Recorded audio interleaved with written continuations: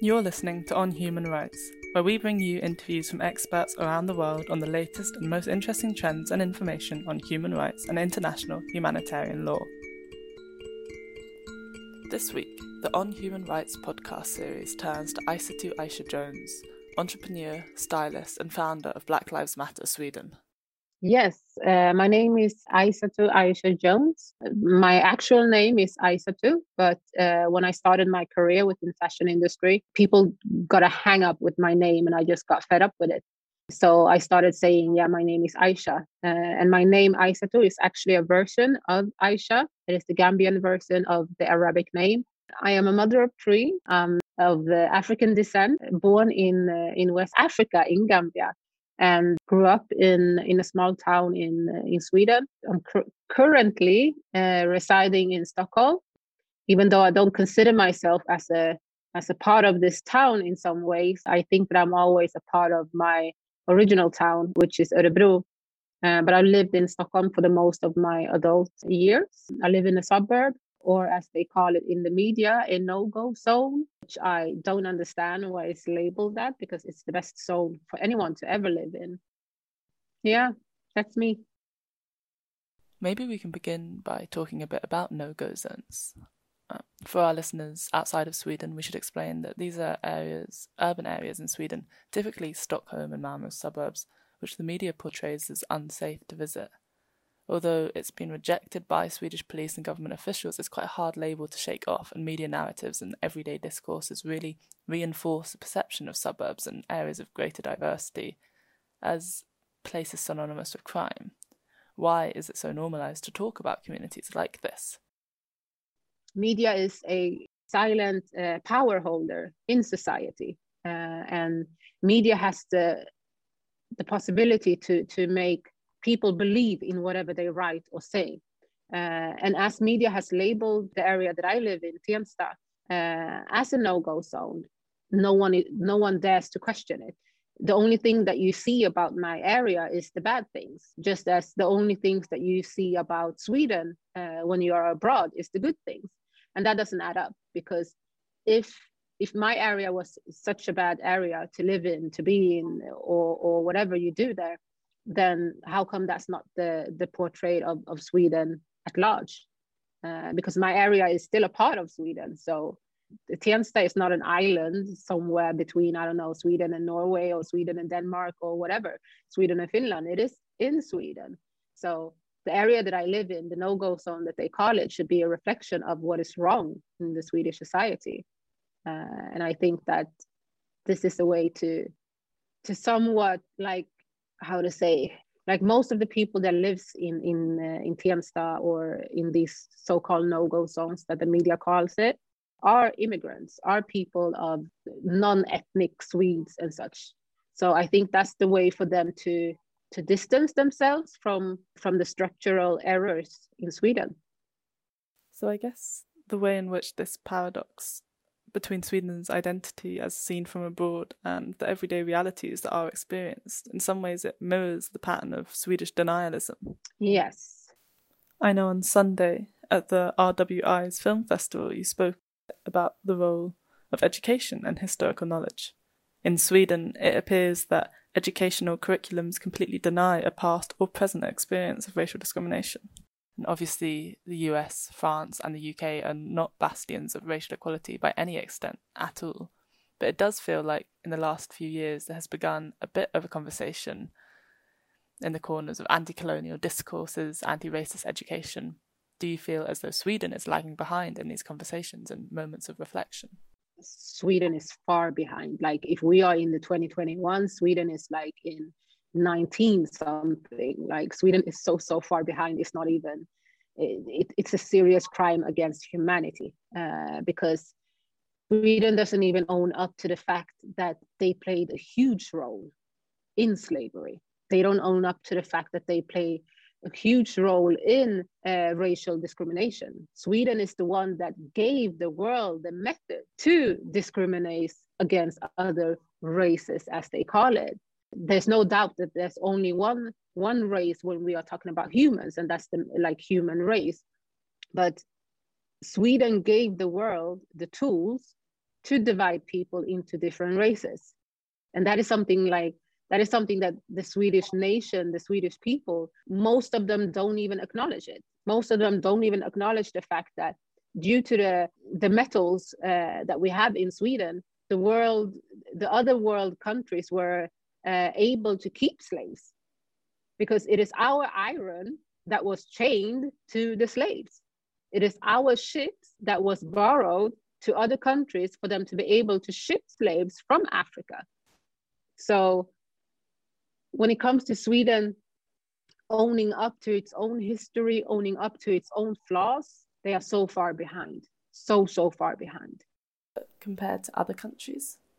To me, it's like at least they have owned up to it. We can hold them accountable for their actions. We can talk about the fact that it is hypocritical for them to say, yes, we played a role in it, we are sorry, but we are still going to tax you for it. We can hold them accountable for that. But we can't hold Sweden accountable for anything because Sweden refuses to acknowledge their role. And their role was crucial. Without the Swedish iron, without the Swedish ships, I don't think that as many people would have been enslaved, to be honest. And like, we don't even have to go as far as slavery. We can just look in modern day. I think that there was a report that they dropped a few days ago where they spoke about Swedish weapons being the most sold weapons to countries where people are currently dying. Our guns, it is our weapons that are creating this mass destruction. But by all means, Sweden is the best country. Sweden is such a democratical country. Sweden is such a inclusive country, and whatever they sell to the world. And it's crazy. I don't know who is the PR manager of Sweden, but I would love to be that person's intern, because it's crazy how Sweden spins this story and this narrative that even though we now know that it's not true, we still keep buying it. We still keep buying that same lie that they feed us. And that can only be, like, we can only fight it with education. We can only fight it by changing the narrative, by teaching us the things that they don't want us to know, by teaching us the things that, like, let's just say the indigenous people of Sweden, learning from them about their history, not learning their history from the ethnic Swedes, not learning about their history from the Swedish history books that they have in the schools, learning from them. The same thing with people from Finland, because they were also colonized by Sweden. So there's so much to the Swedish history that we don't know about. Like, I just learned a few days ago, and we are in March 2021. And I just learned a few days ago that Sweden actually took part in the Berlin conference, where Africa was divided as a pie chart. Sweden was there. Sweden enabled it. Sweden played a huge role in that as well. So it's crazy. I feel like there's so many things that we don't know that we have the right to know. Absolutely. And evidently, education is an essential tool in fighting ignorance and institutional blindness. But changing curriculums can be a long-term struggle. In the day-to-day now, how do we start instigating accountability towards the Swedish state? How can we make people more aware? How is accountability, society-wide accountability, going to be garnered? Yeah, I really think that everything starts with oneself. It may sound small to some. It may sound impossible to others, but I really do think that if I change the way I am, I will inspire at least one person. And if I have inspired one person, then we are going to be two people that do and act and think differently. And hopefully the person that I inspire is going to have someone in their network that they are going to inspire, and so on. And within due time, the whole country will be inspired to do better, to act better, to see better. Like, start deconstructing your own ways of looking at things, your own ways of looking at others. Talk to a stranger, talk to someone that doesn't look like you. Go visit a no-go zone. Go to areas that you normally wouldn't go to. Speak to people that you normally would never talk to.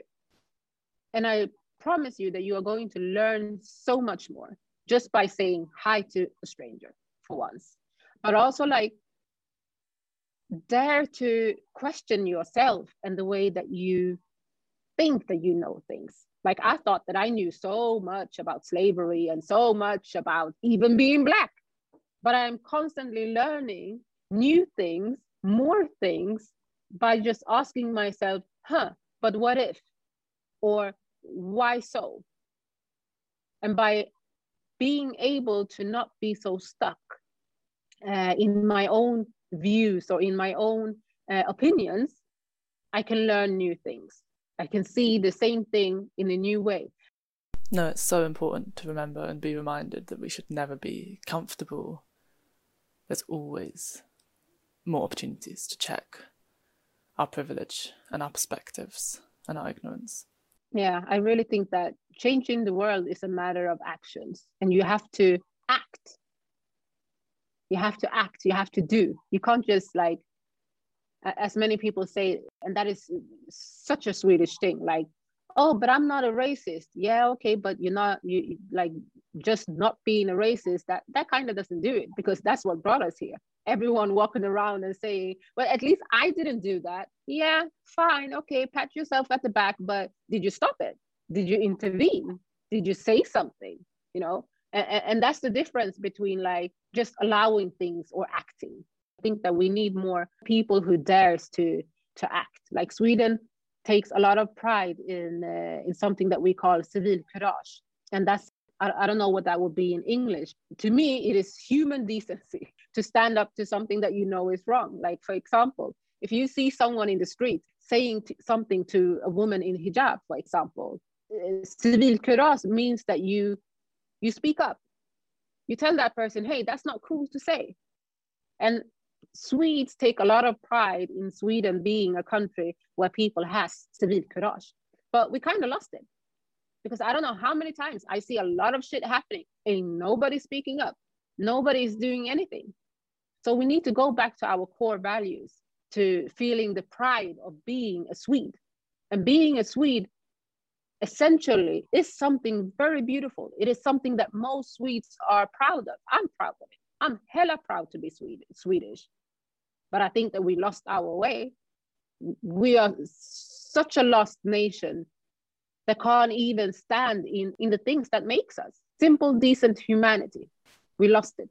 Yeah, and I guess when these trends combine, you begin to understand how Sweden's celebration of itself as a place of equality, democratic involvement and welfarism is simply blind-sighted. Like, as well as losing the courage to stand up for others as an inability to approach historical involvement in systematic racial discrimination, as we said, or confront media narratives which further marginalise communities. Yeah. And if you look to like you're from England, because in England, at least you guys, or how I see it, is that you guys discuss these things. Yes, the issues are there, just as the issues are here in Sweden. But here it's not even up for debate. Like how am I supposed to debate something when even my government tells me that it doesn't exist? And that's the ground stone of everything. You have to acknowledge the fact that it exists. Without it existing, we can't face it. We can't fight it. There's no way for us to fight it if it doesn't exist. But I guess that in many ways that's what Black Lives Matter is confronting. It's using experiences of brutality and discrimination to prove that these self-perceptions are wrong, that racism is violent, everyday reality around the world, and that we need to hold our social circles, institutions and governments to account. And maybe your role in helping to organise many of the protests last summer, particularly the digital check-in at the US Embassy, that in itself is a means of holding those in power to account. Yeah, that was a roller coaster of mixed emotions. Can you describe in what ways? The sad part was that Black people faced a double pandemic. We had Corona that was killing people, mostly ethnical people, and nobody cared. Nobody cared until white people started dying, until people in the central parts of mainly Stockholm started dying. That's the time that that Sweden started caring. So we were going through that. But at the same time, we were also going through the racial issues and the pandemic of racism. This video of George Floyd that I think just tipped people over the point. People were already tired. People were already feeling all kind of emotions due to Corona. And then here comes yet another video, yet another hashtag, yet another Black man, yet another Black person killed in broad daylight by police. And we all knew that justice is not going to be served. His life is just going to end up being a hashtag. We are not going to see any change. We are not going to hear anyone call that police any of those things that is used when a Black or ethnic person does something bad. We even saw hashtag Blue Lives Matter. Please tell me how many cops have been killed for no reason. No life lost due to violence is a life that should have been lost. Like, let me just have that said so that no one comes and, oh, do you think that it's fair for police to be killed? Definitely not. No one should lose their life due to any type of brutality. But here we have people that are targeted, that are demonized, and that are brutally killed in the name of the law. And that just tipped everyone over, including myself. So it was a lot of mixed emotions from those perspectives. And but then here comes this thing that Swedes had been lacking, that the world had been lacking, and that's unity. People united, people rallied up for Black lives, people rallied up for human decency. And that was something that was beautiful to see. Very, very, very empowering to see. I remember going to one of the demonstrations, and I have been at demonstrations before for various causes, but no one really touched me like that.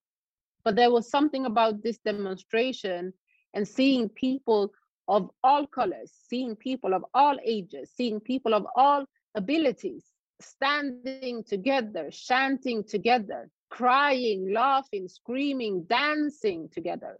There was something so powerful about it, so powerful about it. And I remember doing a live stream on the BLM Sweden Instagram page, and I just broke out in tears. I felt wonderful. It felt so, wow. Like, that feeling is something that I have lived upon on many of the days when it felt hopeless. Then I just like to close my eyes and go back to that very moment when, like, in front of me, I can just see the backs of people dancing and having their signs. And if I look to my right, if I look to my left, or if I look at the back, same thing. And people are there to celebrate and to stand up for the value of Black people. And that was powerful to see, because even though I'm 35 years old, I had never seen such a powerful statement before. So that gave me hope. Same thing goes for the digital protest. Like, if you swipe even up till this day at the American Embassy on their social platform, you're going to see that fist, you're going to see those black squares. And it is a constant reminder that even though it may feel like that, we are not alone. And even though it may feel like people don't care, they do care. We just need to give people the tools to do better. So, yeah. Absolutely. What is the strategy going forward for Black Lives Matter as a campaign group in Sweden? How do you plan to give those tools and further inspire people and demand real institutional and cultural and political change? We are actually seeing real political changes here in Sweden. We are seeing, for the first time ever, parts of the government owning up to the honest fact that racism is something structural in Sweden. We are seeing a more understanding of the issues that Black people face in Sweden. We are seeing the government making moves towards a better law better education. And I think that's where we need to go. Education is the key of everything. If you look back in history, then you see that one of the tools used against people or to keep people marginalized is education. And it is most often the educational part that is the first one to go and the last one to come back. And that's because knowledge is such a powerful tool. It is such a powerful tool to free yourself, to free your mind, to free others, and to build. So in Black Lives Matter Sweden, knowledge is something that we take highly up. Since the first demonstration that we have on the 2nd of June, 2020, we have had live streams every Tuesday where we try to raise awareness and increase knowledge about how life is for Black people in Sweden and around the globe. We stopped them for various reasons, but they are coming back again. And I think that is going to be one of our strongest tools of creating change. We have to educate people more, and we have to make the vast majority to understand how it is to be a Black person. Because without people knowing, without ourselves knowing, we're not going to be able to change it. So that is number one. But also unity. Without the unity, you can't do anything. It's like try to carry a grocery bag with just your pinky finger or with just 2 of your fingers. It's going to hurt like hell, and you're not going to get that far. So, but if you carry it with your whole hand, with all of your fingers, you can carry that grocery bag all the way home without any issues. And it's the same thing. We need everyone. We need all hands on deck. We need all the fingers. We need everyone to be united in this cause. But you talk so well about unity and organising. My last question is on how we can foster unity between anti-racist campaigning and organising against gender or sexuality-based discrimination. We need unity, as you say, but unity that puts a spotlight on people of colour and the LGBTQ community, women and every other marginalised individual and Indigenous person. How do you approach that challenge in Sweden? Lie if I said that I am hopeful of it coming together sometime soon. Intersectionality is something that people love to use the word, but they don't know what it really means. And if you just look at the Black community itself, then we have Black people who are excluding queer Black people. We have queer people who are excluding trans people. So I don't know, intersectionality, I think that is something that is very difficult to normalize, because that's the core of change. Like you can give women their rights, but you don't give Black women their rights. But you gave women the rights. Don't forget, we did give women the rights to vote. Don't forget, we did give women the rights to work, but we didn't give it to Black women. We didn't give it to Indigenous women. And then you have like, yeah, okay, but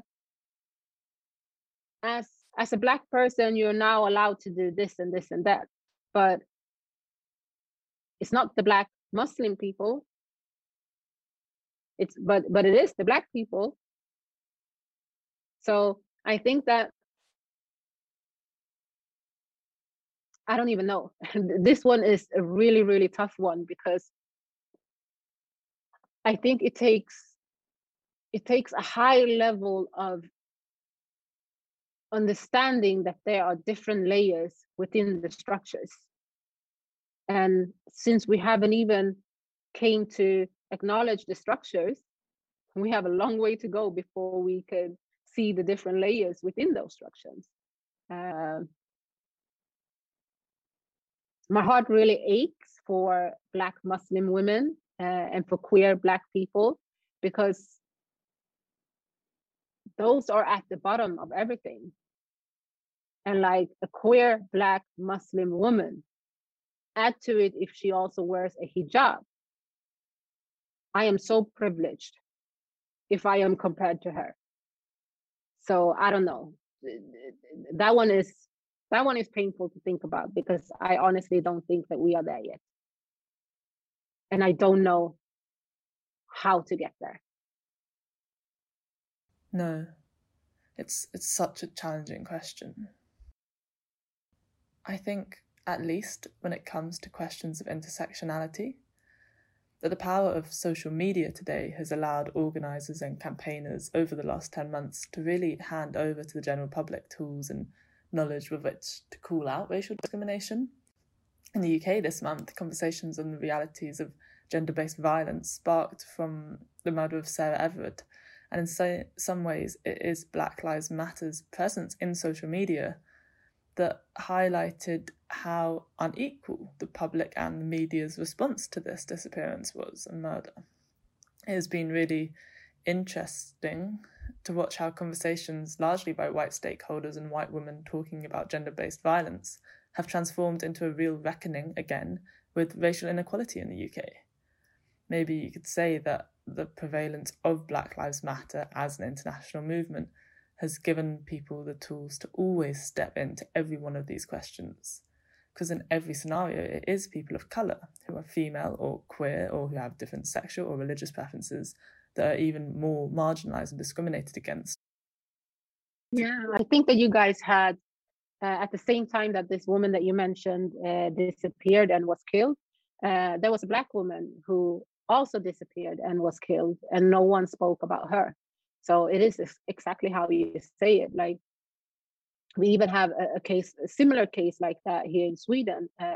But hopefully, hopefully she is live and well. But that's how it is. The white body is always cared for more, is always mourned more, and I think that Black Lives Matter movement really has disrupted that, that safe space for white people to continue only seeing their white peers. Because, as you said, it is a tragedy that this happened to that woman. It shouldn't have happened, but it did happen, and it happened to someone else as well, but nobody spoke about her because she's Black. It is a tragedy that the young girl here in Sweden is lost, and it shouldn't have happened to her, as it shouldn't have happened to the other kids that are lost. But people do look after other kids because they are white. No one is looking for Sipora, as her name is, because she's Black. So I think that the movement has really stirred the pot when it comes to that. Yeah. And it is that very lack of action that further reinforces racial inequality. You need more of the population to show that they care, to call on the police to pressurise real in-depth investigations and garner real public support. Because otherwise this gap is just so manifest. It's so difficult to be able to treat. Yeah. And now I think we're reaching our time limit. Is there anything else you want to add? No, I think I think you covered the most. Well, thank you so much. I have a lot to think about. Thank you. That was Aisha Jones, founder of Black Lives Matter Sweden. We're following up from last Sunday's film festival celebrating the UN Day of Elimination of Racial Discrimination. You can find more interviews, the panel discussion and films on our website. This has been On Human Rights. For more information and the latest updates on the Raoul Wallenberg Institute's work, follow us on Facebook, Instagram, LinkedIn and Twitter. Thank you for listening.